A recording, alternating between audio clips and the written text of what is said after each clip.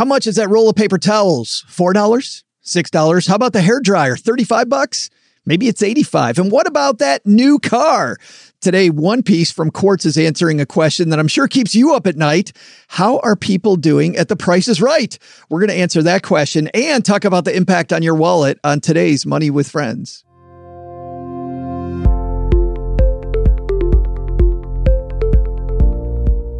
Welcome to the Money with Friends podcast. I am certified financial planner Bobbi Rebell, host of the Financial Grown-Up podcast, coming to you from my very grown-up kitchen in New York City. And coming to you from my mom's half-finished basement outside Detroit, Michigan, where it's snowing outside the little windows along the roofline here. I'm Joe Saul-Sehy. And this is the Money News Show that includes commentary on recent headlines and stories with thought leaders from across the financial landscape. We break those stories down into what matters to you, our friends, and we leave you with a takeaway to make it your own. Today, kicking off the week for us, it's Bestow. Thanks to Bestow for supporting Money with Friends. Bestow's term life insurance that's 100% online and never requires a medical exam. Prices start at $3 per month. How do you get it? Apply at hellobestow.com/MWF. That's hello, BESTOW.com/MWF. I haven't watched The Price is Right in a long time, Bobby. I have not watched it too recently either. I think that we're busy also. I don't know that I really sit down and watch game shows. You play board games, but I don't know that you watch game shows. We have board game night tonight here in the basement. But it's funny, there was actually a recently Netflix documentary about The Price is Right and about how some guy might have cheated at The Price is Right. It's called Perfect Bid on Netflix. We do this live in front of a Facebook audience, by the way, and Mike reminded me of that. Fantastic documentary. But we're not going to talk documentary. We're going to talk prices. So you ready to get into it? Let's do it. Let's see which one of our friends is helping us kick off today's show. This is Bethany from the Money Millhouse. The Money Talking Party starts now. It's time for Money with Friends. Okay, our piece comes to us from Quartz, from Dan Kopf. It is called The Price is Wrong. Why are people getting worse at The Price is Right?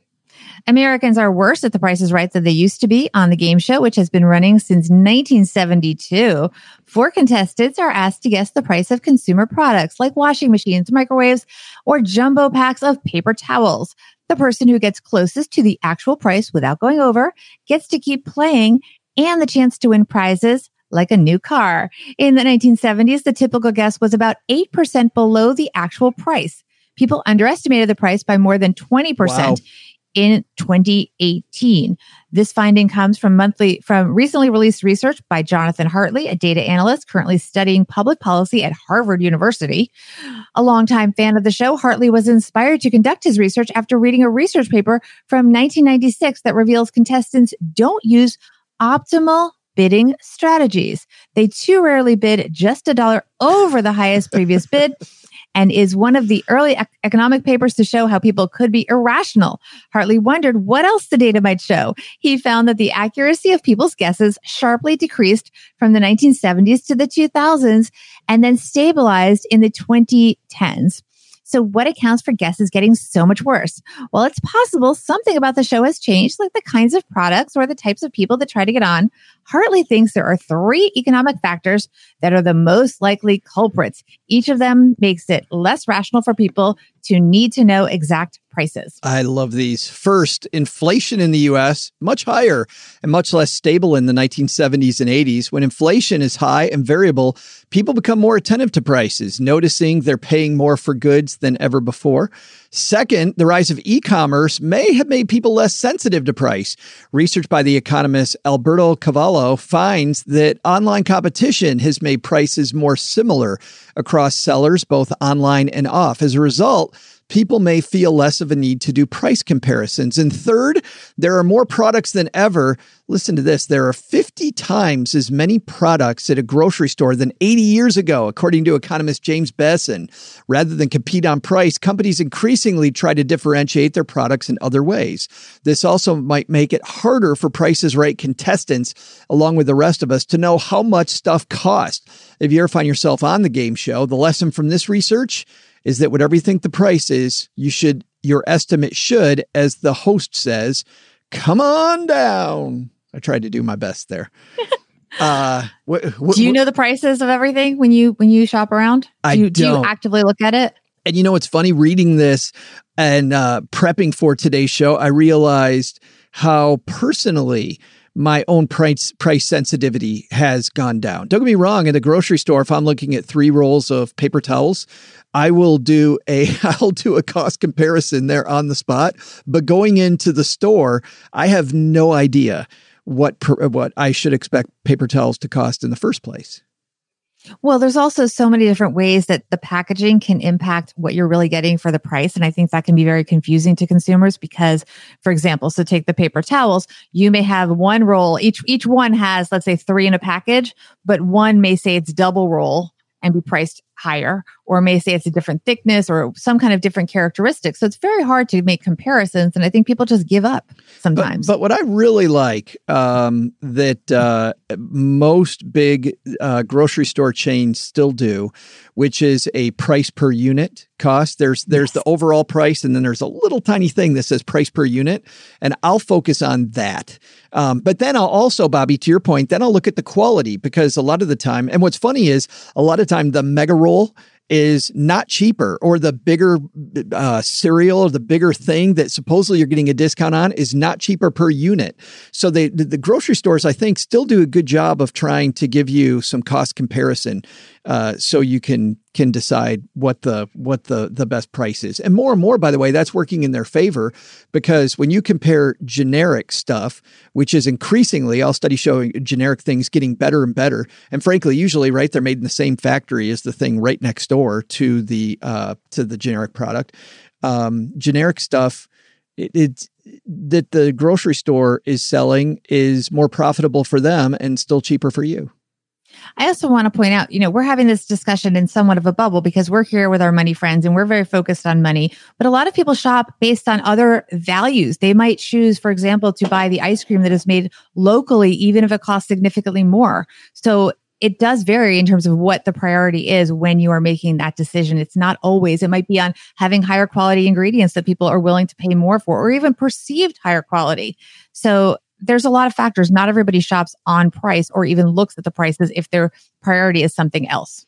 It's funny how often I come back to 7 Habits of Highly Effective People by Stephen Covey, and how often that begin with the end in mind starts. And I think with all this price variability, 80 times more stuff in a grocery store than there was all those years ago.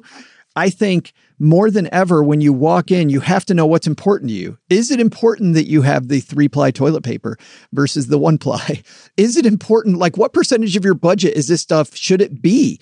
And knowing what's important to you, what's not, so you can spend more on the things that are and less on the things that aren't, knowing that you only have so much money to spend, I think is a huge part of winning with your money now. Yes. And also remember that I think back to, there was a Mad Men episode and they were talking about a product, and it might have been cigarettes, and they were trying to create an idea that was going to differentiate them from other competitors. And it was something like, but we have this kind of whatever. And it wasn't something that actually mattered, but they were going to promote it as something that people should care about. So some of these companies will create a characteristic. They'll say, for example, back to our paper towels, they'll say, and it may in fact matter, I don't know, but they'll say ours is double ply. Ours is the thickest double ply. Whatever it is, maybe you didn't know that you should care about that until they told you that was a differentiator. Did you see, speaking of that, when the big gluten-free thing first hit, all the stories about all these products that said that they were gluten-free that never would have gluten in them in the first place. Exactly. It's all marketing, right? Weren't even because they just knew people were looking for the gluten-free on them. And yeah. Right. Certain things were just always gluten-free. My Jeep Cherokee, gluten-free. Yeah. Steak, gluten-free. Right. Amazing. We do this live in front of a Facebook audience, and we've got some great comments from people hanging out with us. By the way, if you want to hang out while we make the show, head to facebook.com/iStackBenjamins. Mike says he still thinks a candy bar should cost 25 cents. I remember those days, Mike. See, now it's old guy show here. Karen is hanging out with us. She says she always looks at the price per unit. Costco is great for that. However, Mike responds by saying at Costco, they buy 20 rolls instead of 3, which makes it harder. This is interesting. When you're buying in bulk, you can get some great deals. But part of me thinks, when you look at companies and just-in-time inventory, how a company makes more money by spending a little bit more later than stocking up and holding stuff for a long time. Like best use of a dollar might be to avoid buying 40 rolls of paper or 10 big things of ketchup, and instead just buying one. I don't know. It seems like it would have to be a significant value to make stocking up a lot make sense.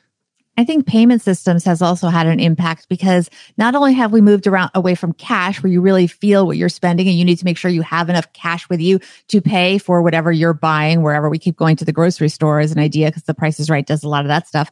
But it also, we're moving away even from taking a physical credit card and signing a piece of paper. So now you often have, you might be paying I pay a lot on Apple Pay or all of these wireless digital payment systems. And they all talk about, I've done a lot of reporting on this on frictionless transactions where it's just seamless. I mean, you can go into these Amazon experimental stores and just walk out with stuff and it just, hits your card because they know who you are through all these ways that they identify you. You truly don't ever know the price. You can take something and just walk out with it and you have never even seen the bill. And that makes it very easy to just not be aware of what you're spending and have no idea what things cost. Yeah, I think that right there for me is the biggest thing when it comes to price sensitivity. Is companies have worked very hard to kind of take price out of the equation so that we're less price sensitive. And clearly, based on this, I think it's working. I think it's really working. I think we just buy stuff and we don't think about the consequences until it's too late sometimes. We're worried about that latte, not about the grocery bill. Yeah. I'll tell you a place where making it frictionless really helps though, Bobby, before we get to our takeaways. How about if we talk about with life insurance and making it frictionless, huh? That's a very good segue, Joe, and very accurate actually, because it's so easy with Bestow. It really is. You just do everything online. You don't even have to have a medical appointment. When I was a financial planner, life insurance forms and the life insurance applications and the whole process was such a pain. Oh, they came to your house to do the medical exam. And by the way, it was 2 weeks after you applied too, right?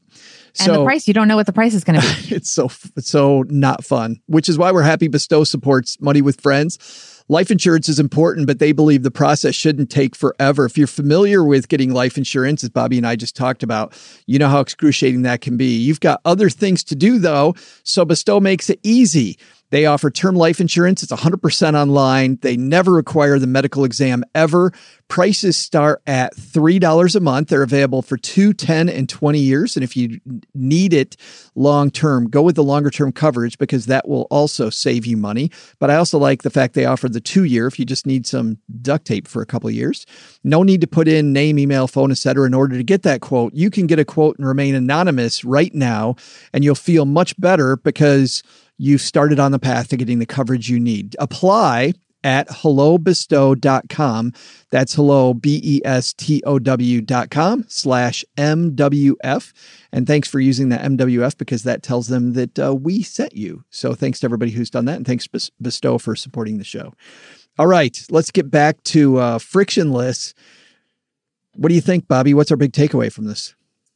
I think that so much of our life is now driven by algorithms and data pushing goods towards us. We want that instant gratification, and the actual price may not be part of that formula. It may not feel so impactful when we pay for things digitally, just like we didn't seem to know people's actual phone numbers anymore. Do you know everyone that you talk to's phone number, Joe? Probably not. No. They're programmable into our phone, so we don't know what they are. When we don't take out cash, and now we often aren't even signing on a credit card, payment systems are making transactions so seamless, we don't even notice our money slipping away.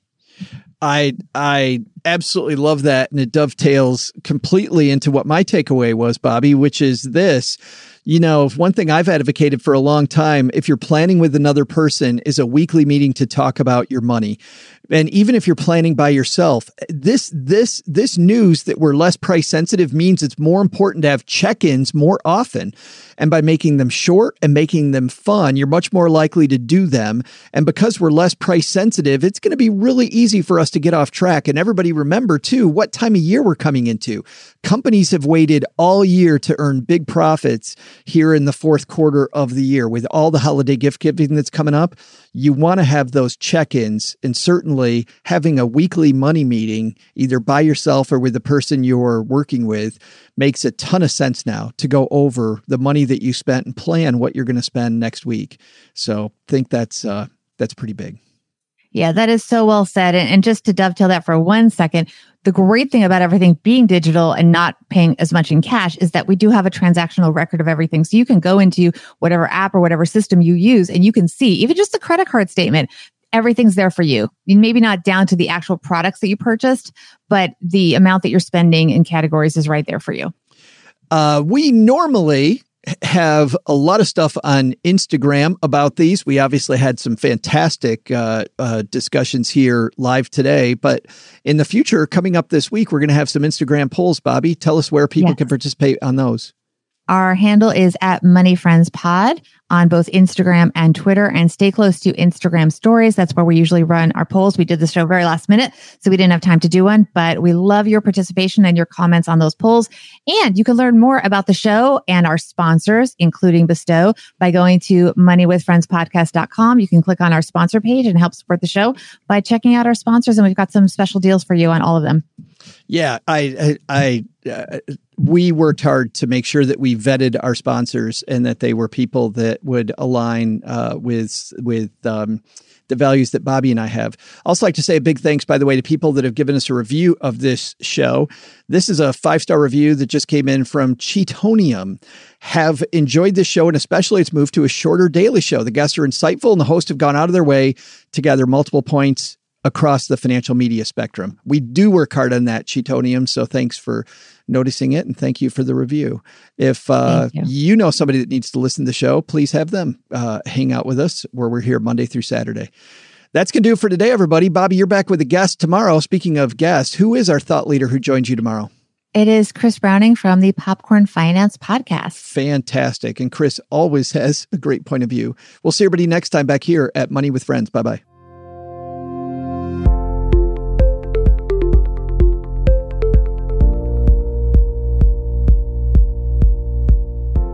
This show is created and hosted by Joe Saul-Sehy and Bobby Rebell and is a joint venture of BRK Media, LLC and Stacking Benjamins, LLC, copyright 2019. Taylor Eichenberg engineered this show, and Ashley Wall is the producer.